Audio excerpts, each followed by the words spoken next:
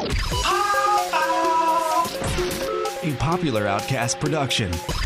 Shit, wait, what episode is this?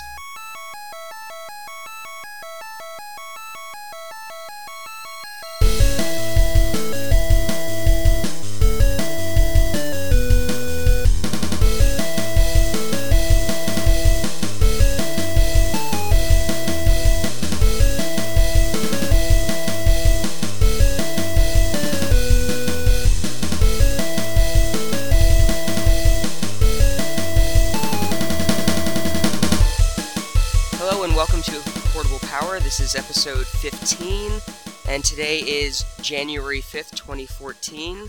I'm Kevin Seibert, and with me is... Emerson Smith. And Marc Matters. Marc, how are you doing? I'm doing alright. I just got done raking some leaves and listening to death metal at the same time, so my arms are very sore, because I was raking so hard. Are you going to shred the leaves then, like they shred guitars? Exactly. Alright, cool. And are you drinking anything tonight? I am drinking. Unfortunately, I didn't plan ahead, so I didn't buy anything. So I ended up digging through the back of my fridge and finding a Simpler Times lager that I had purchased for some relatives that were visiting, and they're not super picky about beer. Simpler Times is a lager, and I'm not big on lagers. It's its main appeal is that it's $3 for a six-pack. That's a bargain. Yeah, and it's 6.2%, so it's respectable. That's cheaper than, like, Coke, isn't it? Cocaine? I meant Coca-Cola, but yes, it is definitely cheaper than cocaine. It is cheaper than both, yes. Wow. And it's okay, it's drinkable. I'm gonna, kill a little bit of my liver just for the show's sake here. Alright, and are you playing anything that isn't portable? I am playing Super Mario 3D World on the Wii U. How is it? I think within the next few years, they're going to be using this game to teach game design in colleges. This is the most, streamlined, pure gaming experience that I've ever played. It is gorgeous. It plays amazing. It is inventive. It is exactly what Mario should have been when he entered the 3D dimension back with Super Mario 64 in 1996. It is one of the best games I've ever played in my entire life. That's a pretty glowing endorsement. It's incredible.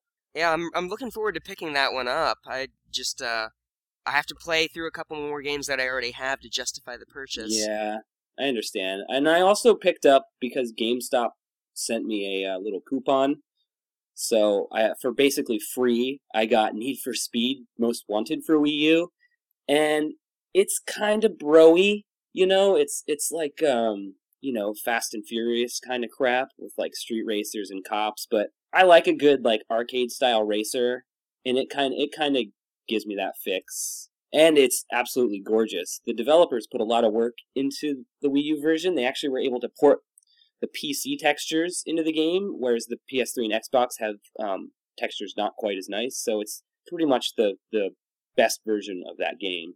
Yeah. I was actually going to ask you if you were using it for a coaster, but... No, it's fun. It's stupid fun, and I enjoy it. I got it for free, essentially, so there you go. So I saw on the Facebooks that you had an altercation with a GameStop employee. Oh gosh. Yeah, when I bought Need for Speed, the dude with his stupid mohawk was like, Nintendo's the only company that makes good games for their systems, as I'm purchasing a third-party game for a Nintendo system. And then he goes on to say how Zombie U sucked and they have so many used copies, and for me, Zombie U was one of the best survival horror games I've played in the past 10 years. So again, it sort of insults me. And then he says, Nintendo really hasn't made a good game since Wii Sports. Wow. And I'm just like, okay, guy, cool. And all I said was, I purchased 60 retail games for my Wii last generation and 20 for my PS3, so you can see where my allegiances are. Yeah. Right. And he looked at me like I had a penis for a face. It was a look of just, he was stunned and disgusted when I said that. Which is ironic, because he's a dickhead. Yeah, exactly. So these are one of the many reasons why I do not prefer to shop at GameStop, but I had the coupon, I had to go. I'm impressed that you managed to, like, not get in a fight with him. I could tell my blood pressure went up, and I could tell that I was turning red. But All right, so, Emrys, how are you doing? I am doing well, sir. And, are you drinking anything tonight? Just water. That's a, healthy, low-calorie choice. I agree. that's the man's drink. The man's drink. It's the breakfast of champions. So have you been playing any games that aren't portable? No, I have not. I know for a fact that's a lie, because I was at the same New Year's Eve party that you were at. Oh, that's true. I played League of Legends almost the entire time. Oh, I guess I got back into StarCraft 2 a little bit. I just don't want to say League of Legends every podcast. Yeah. Well, what kind of New Year's Eve party was this, where you're able to sit down at someone's computer and play League of Legends? Oh, we weren't sitting down at someone's computer. We were sitting at our own computers in our friend Randall's house. He does an annual LAN party on New Year's Eve, where everyone brings their computers, we hook them into his network, and we all play video games for 2 days. That's hot. It starts at noon on New Year's Eve and goes until 11 p.m. on New Year's Day. Wow. Yeah. We briefly leave around like 2 or 3 a.m. to go get a couple hours of sleep, and then we come back. Yep. And that's every year. I envy your life. It was excellent, and I did get back into StarCraft 2. I forgot about that. Are you competitive, or do you just play the single player? Oh, I'm awful at it. I'm like a diseased water buffalo when it comes to that stuff, but I enjoy it, and like I sort of know how the game works now, which makes it so I can actually play with Nathan, who knows everything. That's the Nathan buff. Yeah. Our friend Nate has this. There's basically, like, anytime you start playing a new game, there's this window where you win a couple of games because Nathan hasn't completely learned the ins and outs of the game yet. And then after about the third game, you basically never have any hope of ever winning again. Yeah, that's close to the truth. You gotta start playing co-op games with this guy. Yeah, he's on our League of Legends team. Well, there you go. I'm drinking Distress Brewers. It's called Jesus. I don't know how to pronounce it, really. Doesn't sound like you're speaking English at all. Yeah, it's a Belgian Christmas beer. Ooh. It's brewed with spices, and it's described as a jolly blonde winter ale with a fluffy white cap. Its aroma is elegant with hints of fruit, spices, refreshing herbs, and noble hops. The taste is robust, very complex, and quite dry for its style. This warming ale is our gift to you for the holidays. That's sexy. I had an amazing Belgian Christmas ale a few weeks ago. I completely forgot about it. Affligem, are you familiar with them? Affligem makes really good beer, but they have put out a Christmas beer called Noel. It was delicious. It was like red, almost like the color of Mad Elf, and it had the body of like a Chimay, but it was a lot sweeter. And then at the end, it had like this black licorice-y kind of taste. It blew my mind. It was so good. That sounds amazing. It does sound amazing. What are you playing, Kevin? Other than at the LAN party, which we already talked about, I've been doing a little NES remix here and there. And other than that, I've just been playing stuff for the show. I've been playing the Bravely Default demo. Yeah, that's pretty much it. Well, let's talk about that demo. All right.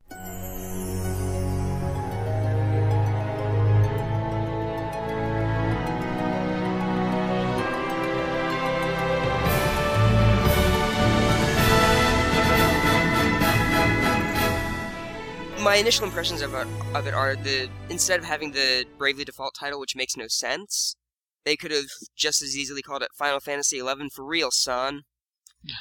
Because like this is really the first. I mean, it's not a Final Fantasy game, but like it has all the same spell names. It has the same format. 4 adorable anime characters in a party. The same job classes that appear in Final Fantasy games, and the items that resurrect you are called Phoenix Downs. Yeah. It really should just be called Final Fantasy, probably. But yeah, anyone who is a fan of the old Final Fantasies should give the demo a chance. Now, is this a Square Enix game? Yes, it has some new ideas outside of the regular Final Fantasy series, and some of them seem really promising. Particularly the high emphasis on Street Pass. Yeah. That's cool. gives it an air quotes cooperative play, I guess. Like the game really pushes you to try to make friends with people who play the game, or more accurately, you try to convince your friends to play it. Yeah. But there's some concepts that seem really interesting about this. Ab links, which are linking of a friend's abilities to your characters. So like an ability that your characters don't necessarily know, you can link one that your friend's character knows to that character. You can also summon friends in battle using a send feature. I don't know, it gives it an interesting MMO kind of feel without the actual irritating aspects of a real MMO, like people. Yeah. It also it lets you customize your characters quite a bit. You can assign abilities from multiple classes. It's a system that's kind of similar to Final Fantasy Tactics, and it adds a decent amount of depth to the game, the way you can create combos of abilities that synchronize really well together. It has a quest system. So, you'll talk to somebody in town, they'll give you a quest to go collect a certain number of, like, monster assholes or something, I don't know. That's probably not a real quest in the game, but I haven't gotten super It's far. always a quest. There's always assholes to get Monster Tail? defenestrate, yeah. Yeah. Tail. Well, the coolest thing about the demo is your progress in it carries over to the main game once the main game comes out. Right. And this portion of game that is in the demo is not in the full version of the game. This is all exclusive gameplay that you get with the demo. Really? And to be honest, that's the only reason I'm even playing the demo. Because otherwise, yeah, like, I downloaded the Fire Emblem demo, and then I was just annoyed that I had to redo it when I bought it at retail. Yeah. So, it has some interesting components to it.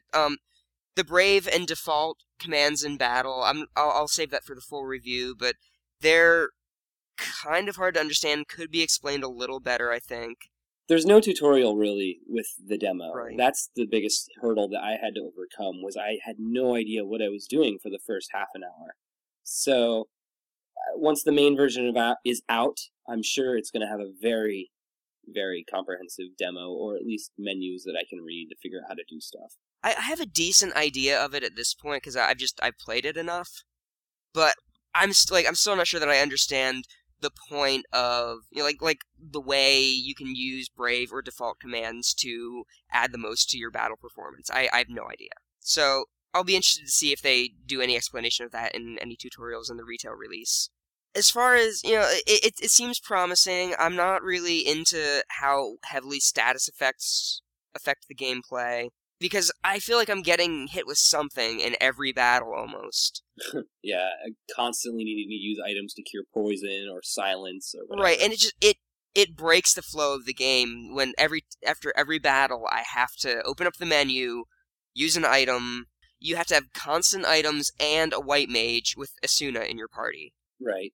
Now, what is really cool is you can go into the options and say, only one of your characters is left, and just say he has 1 hit point left, and you're like, if I hit another random battle, I am screwed. You can turn off random battles and just run back to town and heal yourself. You can adjust the frequency of random battles, and I think that is a godsend, because when you have to redo part of a game over and over again, random battles are what make me quit RPGs. Yeah, that's crazy. Well, but that's also my biggest gripe with the game to this point. We're still doing random encounters.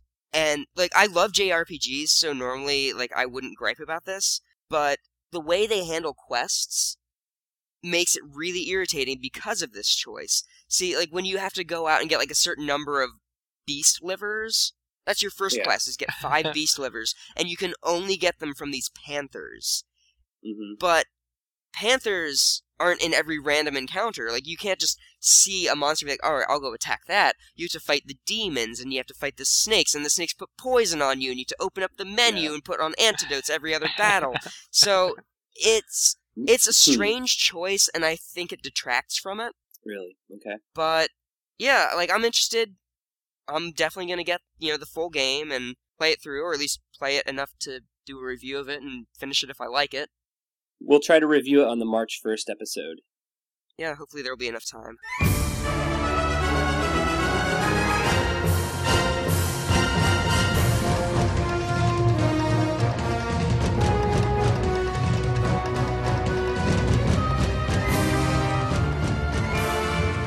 All right. Well, we had a listener request that we review a game, and I'm pretty short on funds. I wasn't able to purchase it, but I can kind of do a review for it. I'll explain.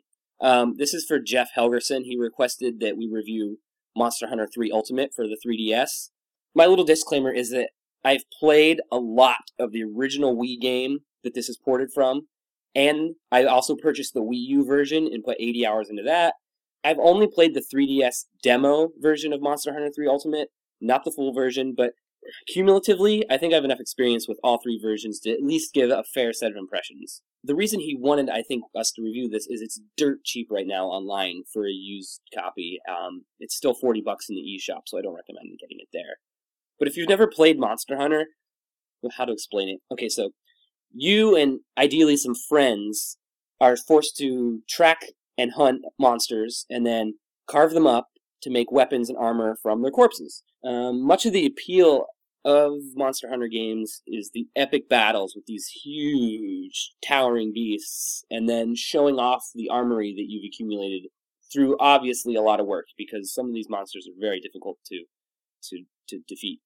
And then every monster that you kill, from the little ones to the ones that are the size of the Empire State Building, offer different styles of armor or weapons, and there's just literally thousands of customization options. So a lot of people like Kevin and Mike Bennett of the Popular Outcasts get turned off to the Monster Hunter games due to their high difficulty right out of the gates, the sometimes lengthy process of tracking, collecting items, and grinding, and the very specific and sometimes frustrating controls. Now, I'm going to have to cut you off there for a second, because it wasn't the difficulty that turned me off. It was the endless wander around looking for herbs and attacking herbivore dinosaurs that didn't fight back. Well, I included that in there. The tracking and getting items and grinding and stuff. The thing that turned me off the most is the fact that every, 8 or so attacks, you have to fix your weapon again. You have to disengage from battle and sharpen your weapon, and I don't understand why that's fun. Because it's challenging. I just find it to be tedious and frustrating. Well, yes. Okay, so, fine, yeah. Hunting is tough.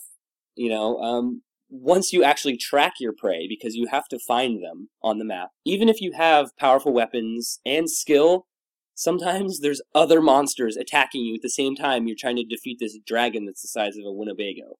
And the monsters take so many hits, and they have no visible health bars. You have to read the monsters, sort of like, in Punch-Out, or a guy will, raise his eyebrow, and you're like, that's when you're supposed to punch him. That's kind of how Monster Hunter is. The monster will puff up its chest, or it'll, glow, or whatever. I don't even know. And that's, when you have to attack. All the while, yes, maintaining stamina and keeping your weapons sharp. So yeah, it's tough. And my complaints with the Monster Hunter series primarily land in the controls department. The camera is a little frustrating, but this version, the Ultimate version, is drastically better than any previous version of Monster Hunter.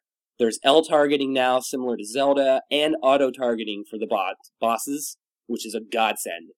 It's the most playable Monster Hunter to date. More annoying to me, though, are the long animations. You'll be in the heat of battle, and maybe you need a potion because your health's getting low. And you have to time it perfectly so you don't get attacked while you're defenseless. But the animation for healing is so unnecessarily long. They drink the potion, and then it heals them, and then they flex. And it's like, come on! You don't need to flex every single time you take a potion. So it leaves you vulnerable for 3, maybe 5 seconds, I don't know, and often I get hit when I'm trying to heal.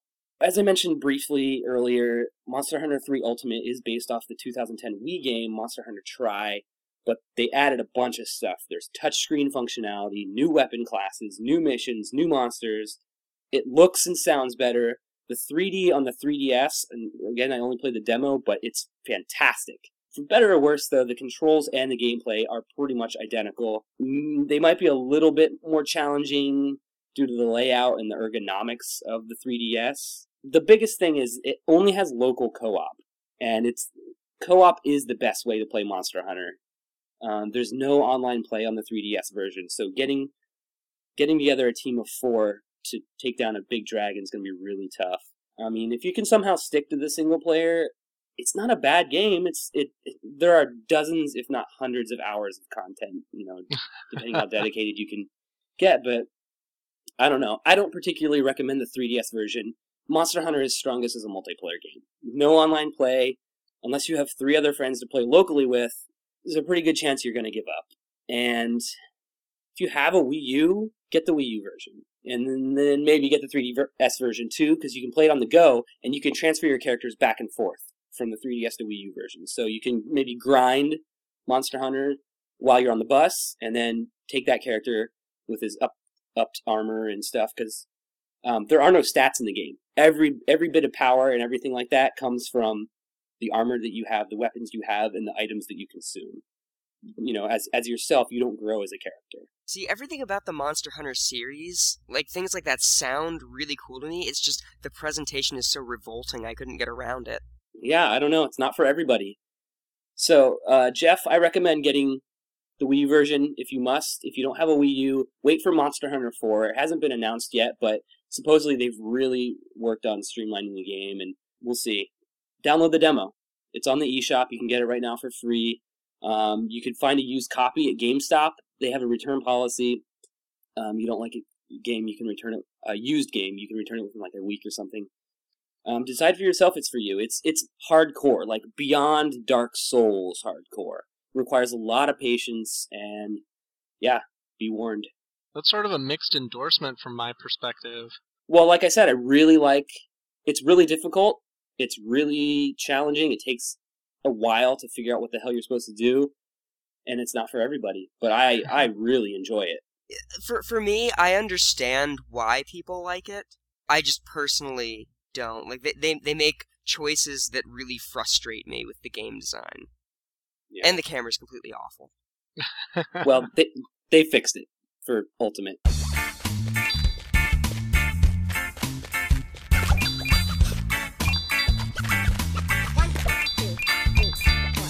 So, let's review a game where the camera doesn't matter. Space Chicks for iOS. We talked about this a little bit in our last episode with Josh from Crescent Moon Games, but it's an endless runner game that has a twist. The levels alternate between piloting a spaceship where you collect coins, and then you go jumping from planetoid to planetoid, taking gravity into account to ensure that you land where you want to land. It's kind of a similar mechanic to Super Mario Galaxy in terms of the way gravity affects gameplay. A lot of it is, gauging the way the game's physics are going to affect your landings. Your goal is to just go as long as you can. It's kind of arcade style like that, where you're trying to top your own high score. Along the way, you'll find space chicks that are stranded, and you have to carry them to their spaceships so they can blast off to safety. Along the way, you're also trying to pick up coins that you can use to buy power-ups in the lab. What I really like about this game is the gameplay is simple, the play control is responsive, and those two things just make the game, for me, a complete joy to play. There was never really a point where I felt like the controls were robbing me of anything that I deserved.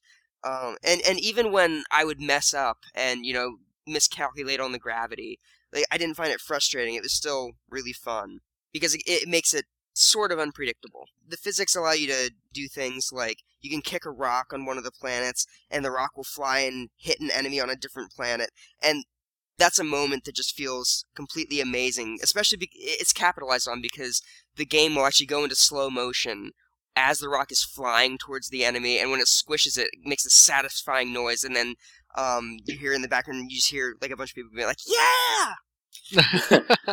The other thing that I really like about the game is the sense of humor, which is probably the best part of it. The whole game is really tongue-in-cheek. For example, the name, Space Chicks. Yeah. An ability that you can buy is called a ménage à trois, which, the description of it is, gain the ability to carry 2 chicks at the same time. Way to go, tiger! Because normally you can only carry 1, so, if you run into another one, you just drop that one and take the new one. Just like in real life. Exactly, right? You can also unlock all kinds of costumes that are very tongue-in-cheek and references to different aspects of pop culture. Probably my favorite one is Moonrunner, which is very clearly Michael Jackson. Which version of Michael Jackson? The one from that Sega Genesis game. Okay. So just when he's starting to become white and have scraggly hair. Sure. I mean, there's not a lot of detail on the sprite. To unlock most of the power-ups would require countless hours of playing and farming coins, because that's how you unlock things. You get the coins in the level, and that allows you to buy things. It's each coin that you grab is worth 1, and power-ups cost between, 2 to, I think, 7,000 coins. Wow. And per each game, I generally get about 800 coins. Between 800 and 1,200. Mm-hmm. So it's a lot of farming to get all of this stuff.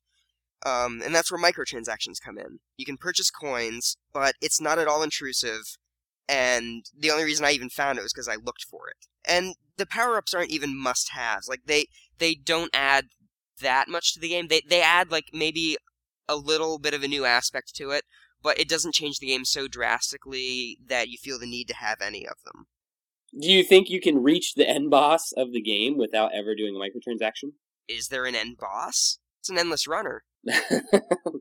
True. By definition, there is no end boss. Right. I don't know. So would you say that Space Chicks kicked your ass, Kevin? It's hard to say. I don't know how the average human being plays this game, how well they play it. I just wanted you to say on the air, Space Chicks kicked my ass. That's what I wanted. I'm not here to give you everything you want.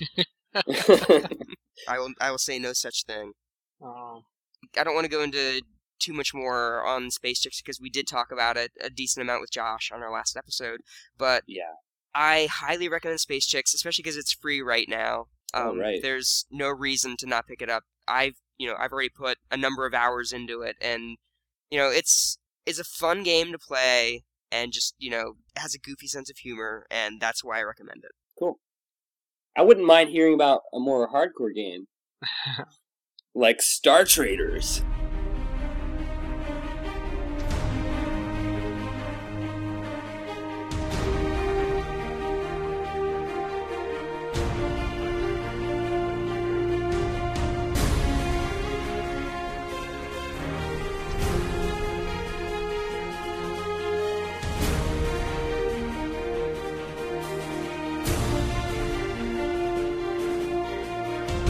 Star Traders is a hardcore game.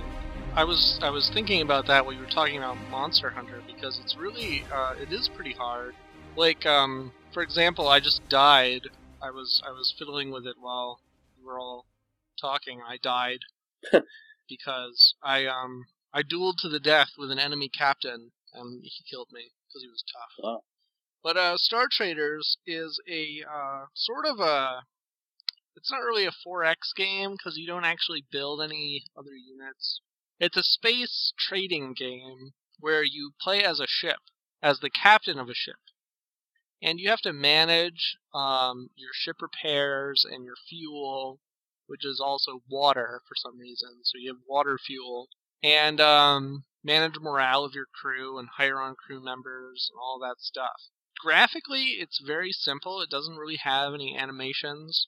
The space environment is a grid where each star is sort of a square, where there's points in between the stars, and the stars have planets around them.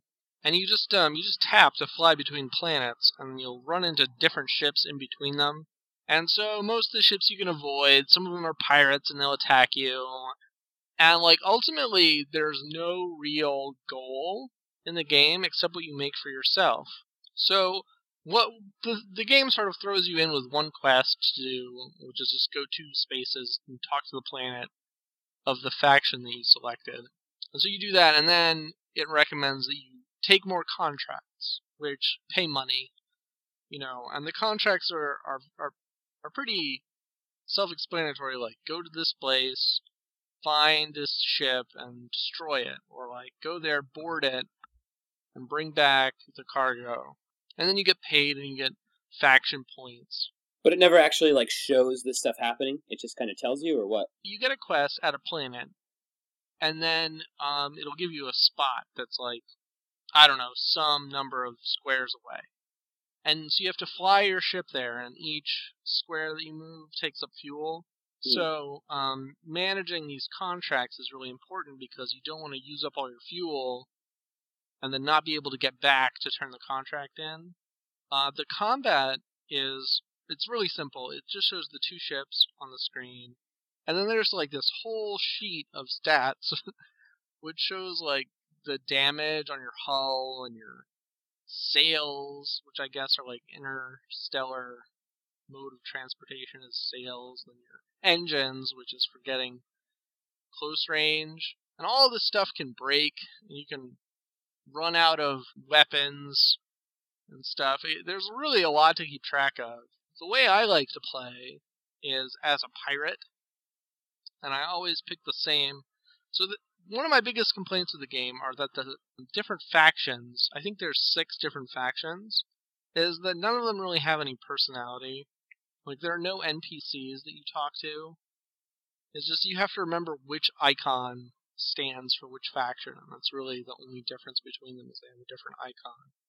So it can be hard to keep track of, like, am I doing a mission for these guys or these guys, and which guys are at war, and one person wants me to spy on the other person, but I'm at war with them, and so if I try to spy, then they'll probably just kill me, and it can get really confusing, especially if you put the game down and, like, pick it up again a few days later, like you would do with a mobile game. So in that regard, it is pretty hardcore. I like to play as a pirate, and I always pick the same syndicate, which has pirate ships. And what you do as a pirate is you go to a planet nearby, and you just blockade it and make money. And then any ships that approach you, you board them. And then you have to kill the captain in a duel. Is it a hand-to-hand duel? You just push the duel button.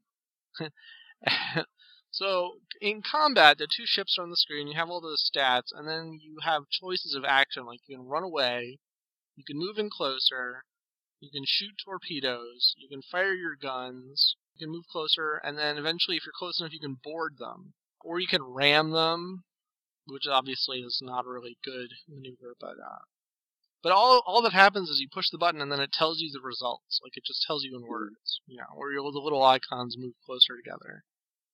There's some fire animations, but it's all very abstract, so it's easy to just hit duel and then die because you forgot that your captain only has 1 hit point left,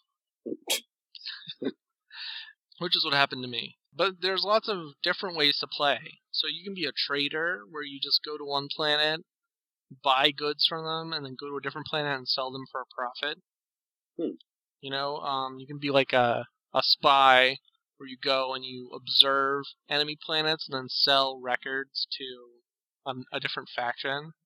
And then, which is crazy, what happens after a certain amount of time is that these alien spaceships that are ridiculously overpowered start appearing in deep space. And that's when you die. One of the things I love about this game is it has all kinds of unlockables. Like, you can unlock different starting ships. And, like, there's lots of achievements. And the achievements are a good motivator to, like, keep playing and, like, try to unlock new ships and new professions. Is there a reward that accompanies the achievement? No, you get the achievement, and then it'll unlock a new ship, a new profession, or a new upgrade for a ship in-game. So, like there's an extra water tank, I think, that you can't get unless you've unlocked one of the achievements. And so every time you play, you just won't have access to that water tank until you unlock the achievement. And it can be pretty motivating to try to get these achievements, because I like getting the starting ships. Some of them are really a lot better than the default ships that you get. One of the achievements is you have to survive for like 20 years as a wanted criminal. 20 in-game years, so like one turn is like a week or something, I don't know. But it takes a long time, and it's actually pretty hard, and you have to do it on like one of the more challenging difficulty levels, where you have like permadeath and stuff. At the lower difficulties, there's no permadeath. I feel like if the game really wanted to be hardcore, it should be 20 real years.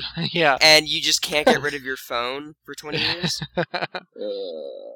The game actually, since you bring it up, the game does have a feature where you can transfer all of your characters to a new phone if you end up doing that. So. Oh wow, it's future compatible. It has cloud storage.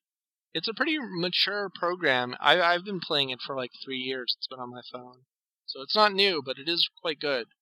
Anyway, getting back to my story, I was trying to get this achievement, And I was almost there. I was within like a few game weeks of getting this achievement, and I was being really careful. I was staying out of deep space. And then I went to do this mission, which was one square of the path between these two planets was deep space. I was like, yeah, what are the chances that I'll get ambushed by an alien? And of course I did. It was too fast and too powerful for me to even run away from, and so it just destroyed me. That was really frustrating, but so getting those achievements is pretty hard, and it's a good challenging game, and it does come in multiple difficulties. It's just that if you want to unlock stuff, you have to play on like the demanding difficulty. It will test your patience and your ability to bean count, which is really the two skills that the game requires of you. I really enjoy it, and it's free to play Star Traders, but there's an elite version which has all the unlockables and stuff in it, which is only like $5. So I actually recommend paying the $5. There's no other microtransactions in it, and it's a good value game if you like that kind of strategizing and resource management. If you enjoy that, then it's really good. The Treese brothers make it, Corey Treese and Andrew Treese. They have a couple of other games. It's on the Play Store. Check it out. Star Traders RPG Elite. They updated a lot too. Like they updated really frequently with new ships and new mechanics, all kinds of good stuff. It's still being updated? Oh yeah, That's great. yeah. The last time it was updated was on January 3rd. They added 2 new ships, changed some of the mechanics, rebalanced it. It's all, I mean, they don't change it that drastically, but it's gotten a nice graphical overhaul since I started playing it, and like lots of new content, yeah. They have a bunch of other games too, which are good, and I may review them in the future, because I haven't played them, just Star Traders.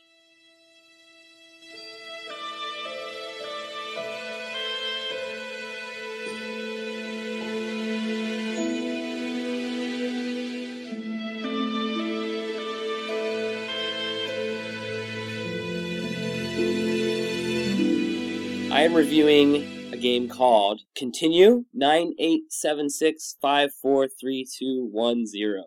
This is a game for iOS, developed by Starving Eyes, which is a company that consists of, as far as I understand it, one person named Jason Oda.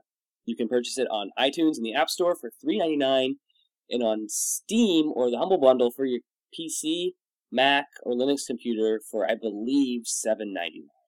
I'm going to hereby refer to the game as Continue because its name is ridiculously long.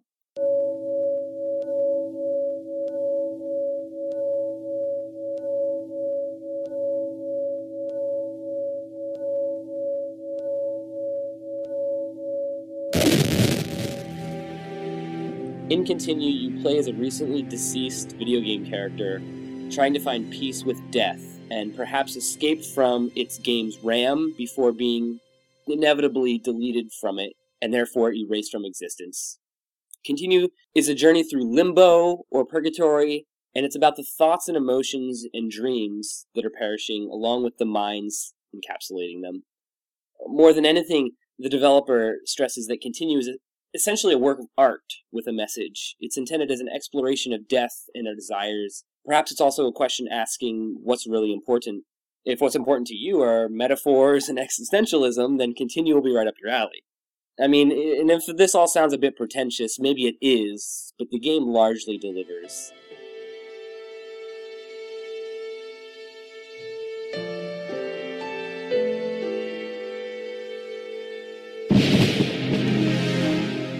So, much of the game is randomized.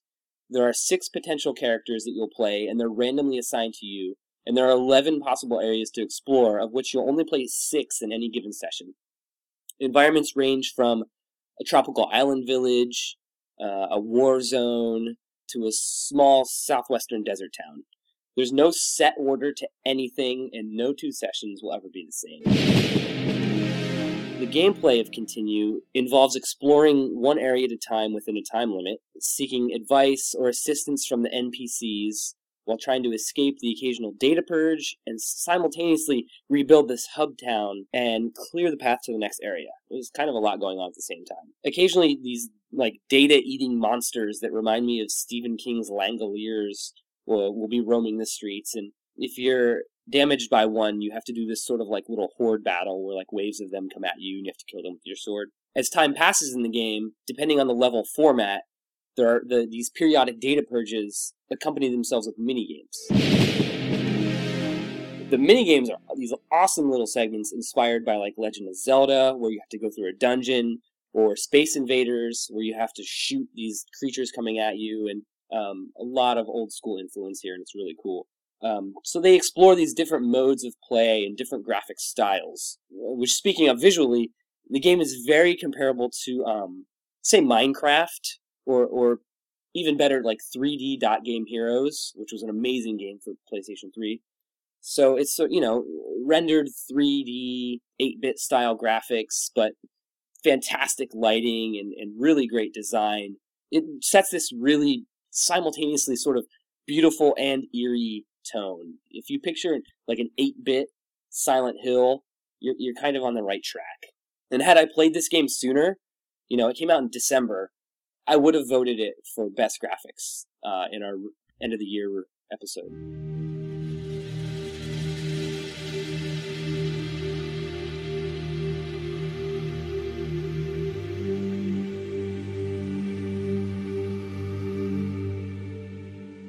The soundtrack in Continue is beautiful, and you'll want to play with headphones to just really absorb the full impact. I would not play this game on the train or the bus.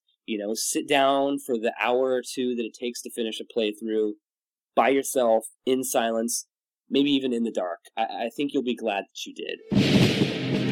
My biggest complaint about the game are the controls, and I know the developer is sick of hearing about it. I mean, there are plenty of controls complaints in the reviews on iTunes and the reviews that I've seen in the press.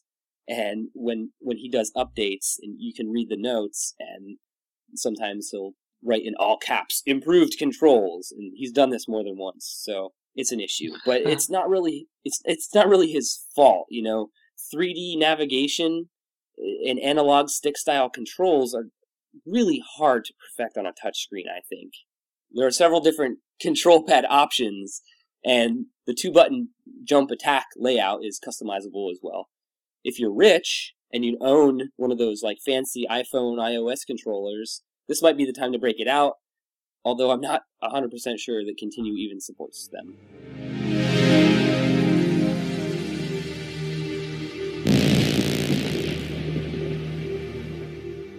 I think everyone will have different reactions and feelings in a playthrough of Continue. I found it to be very moving. Sometimes it made me feel lost and helpless. Sometimes I felt sorrowful or small. Mostly, though, the game made me feel aimless and confused. Not always in a bad way, but sometimes in a bad way. And that's maybe a statement on my subconscious view of death, but it's also my perspective on the flow of the game. Your objectives they're fairly clear, but too often I'd reach the means to these ends by mere happenstance. Much like the classic games that inspired Continue, I think repeat plays and memorization are the keys to success. In spite of this desperation for safety and maybe a fool's hope of survival that the game gives you by playing the way that it does, kind of adds to the atmosphere. When you die, the shelters that you're trying to build, anywhere from 1 to 7 of them can be destroyed, and the point of the game pretty much is to rebuild this hub town. I mean, it's not the point of the game, but one of the goals of the game is to rebuild this hub town. But if you die, there's a data purge, and bam, a couple of these shelters are destroyed. And you start to feel very desperate, and the clock's ticking, and it's very oppressive sometimes.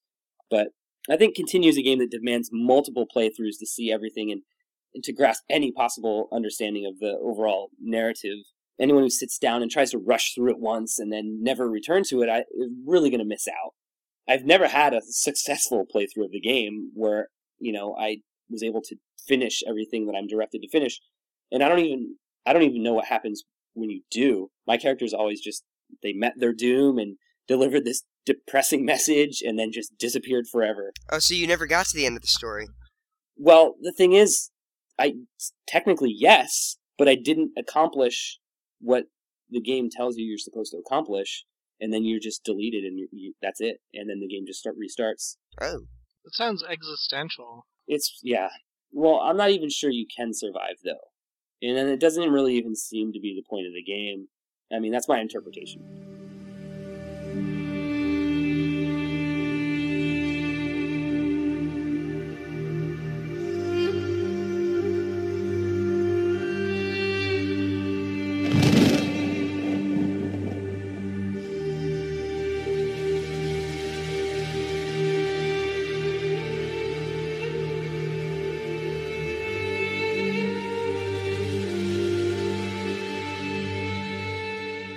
Continue is a game that I think just demands thought and maybe even self-reflection. After multiple plays, I'm not even sure I get what it's all about. It was really hard to write this review. But, as long as I'm investing thought, I'm thinking about the game, I'm communicating about the game, and my thoughts and emotions are into it at the time, I think the developer will feel like he did his job. But Continue is a game, I've never really played a game like it. And it's an experience that I think will haunt me for a long time. It's one of a kind, and I highly recommend it.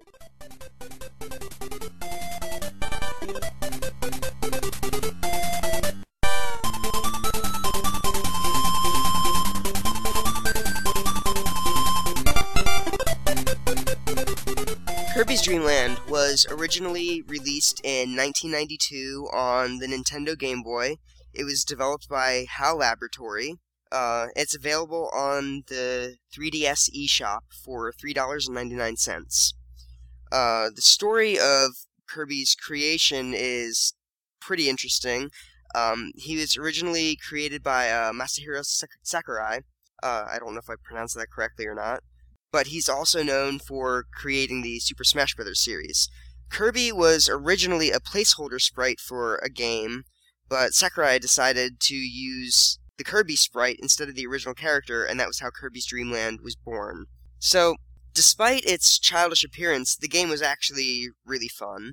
Because I remember seeing screenshots for it coming up in Nintendo Power back in, the early 90s, and thinking, man, I'm never going to play this game, it's for babies. But, I don't know, marketing worked to Nintendo's advantage, and I saw some commercials, and it looked really cool, so, I ended up playing it. Well, I'm actually interested in what was the character supposed to look like. I know Kirby was the placeholder. What did the other character look like? I have no idea. Oh. I know, I researched it, but I didn't find anything. That's not to say it isn't out there on the internet somewhere, but I didn't find it. The premise of the game, for the two people who have never played a Kirby game or don't know anything about the character, Kirby eats his enemies by sucking them in and then shoots them back out to attack other enemies.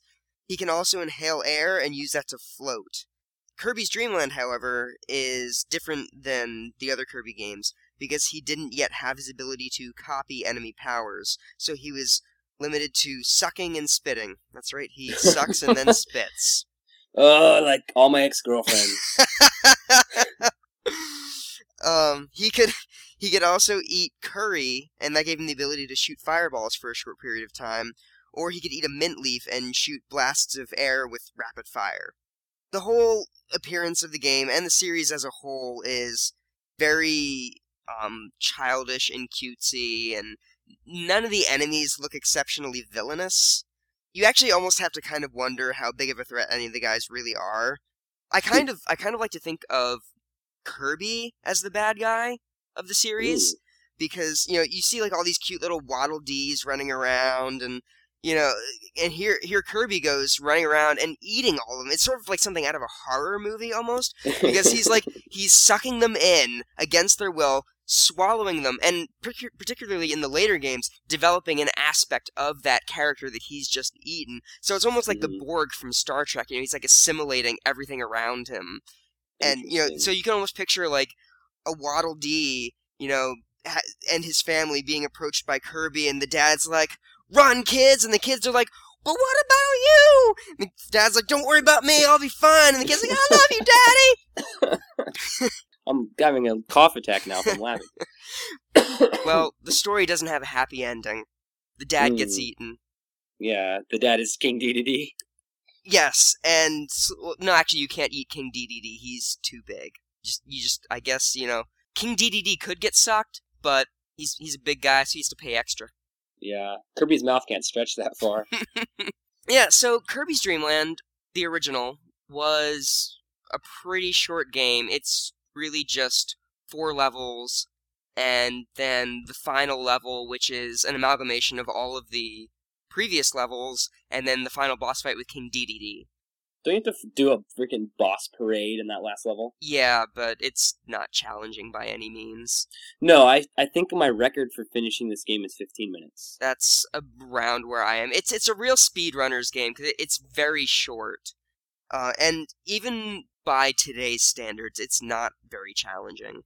Mm-hmm. And back in the 90s when I originally played it, alongside games like Dr. Wily's Revenge and Metroid, it was especially easy. I never actually owned the game because my friend bought it, and I went to his house one afternoon and I beat it in an afternoon. So it's a pretty easy game. It won't take you very long to beat if you have any degree of skill at platforming games whatsoever. Yeah, and that's, what? That's kind of how all the Kirby games are. I've never played a challenging Kirby game. A level here and there might take a couple tries, but right. They're not very but that's not the point. Like Epic Yarn, you pretty much can't die. The worst that you can do is lose all your coins or gems or whatever the heck you have. Yeah. And then it becomes like a beat your own high score kind of game. But that game is amazing, beautiful, and just wonderful. So Kirby, not really about difficulty, I guess. No, the series as a whole isn't. However, at this point, being 2014, and the simple fact that Kirby's Dream Land 2 is also on the eShop for $3.99, and it's a much longer game, and you can copy enemy abilities, and you can ride around on Kirby's friends, the hamster and the owl and the fish. Yeah. It's the same price for a much more substantial game. And while I have a good degree of nostalgia for the original Kirby's Dream Land, it would be hard for me to, say, spend $4 on that instead of Kirby's Dream Land 2. If you are an enthusiast of the series, it's definitely something to pick up, just because it's fun to see his humble roots. But it is a very short game, and there's not really a whole lot there. There's not a lot of replay value, other than just the replay value that every old-school video game has. Is this the only game where Kirby was white? Yes. Yeah. This was, because it was the black and white Game Boy, the pea soup screen. So actually, I guess Kirby was green originally. Yeah, but on the box art for Kirby's Dream Land, he's white like a ghost. The other thing is you can, for $6.99, get the 3D classics of Kirby's Adventure, which was originally for the NES, which I feel is a vastly superior game. Now, it's a couple dollars more expensive.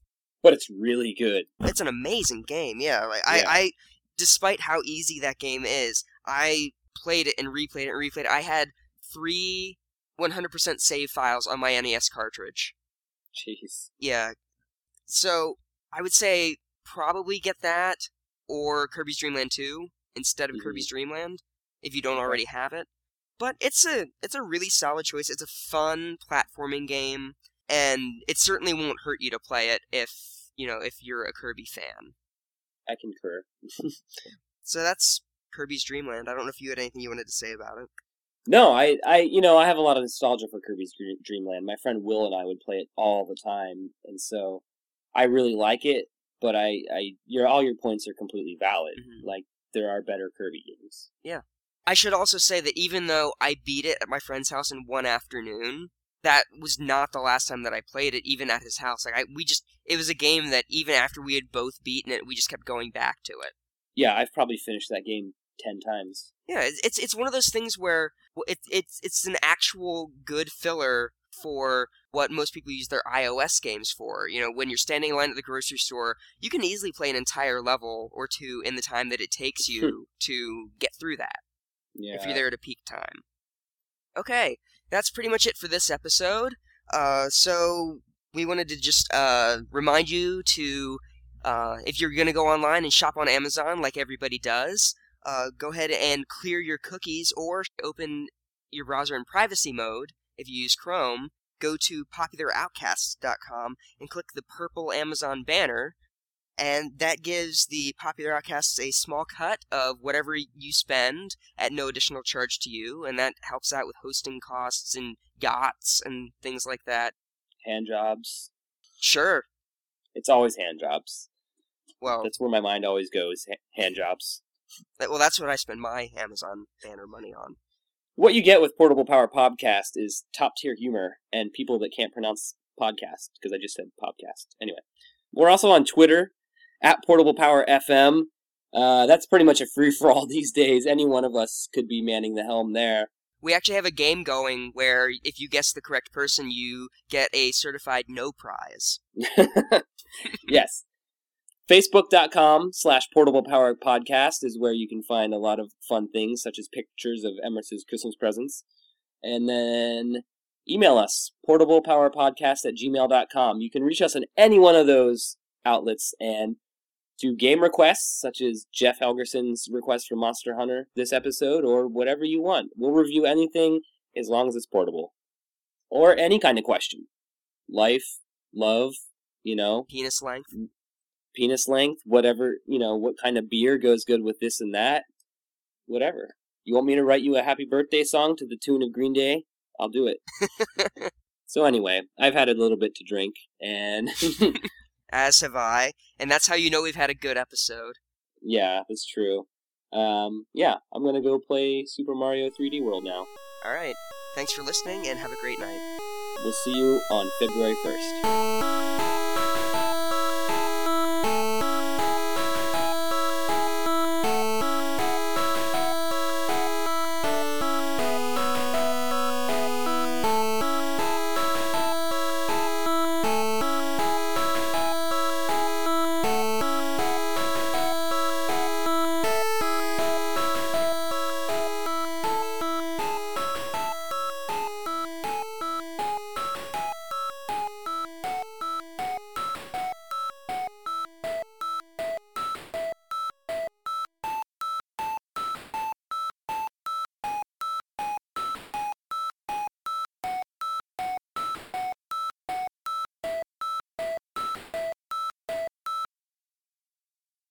Penis.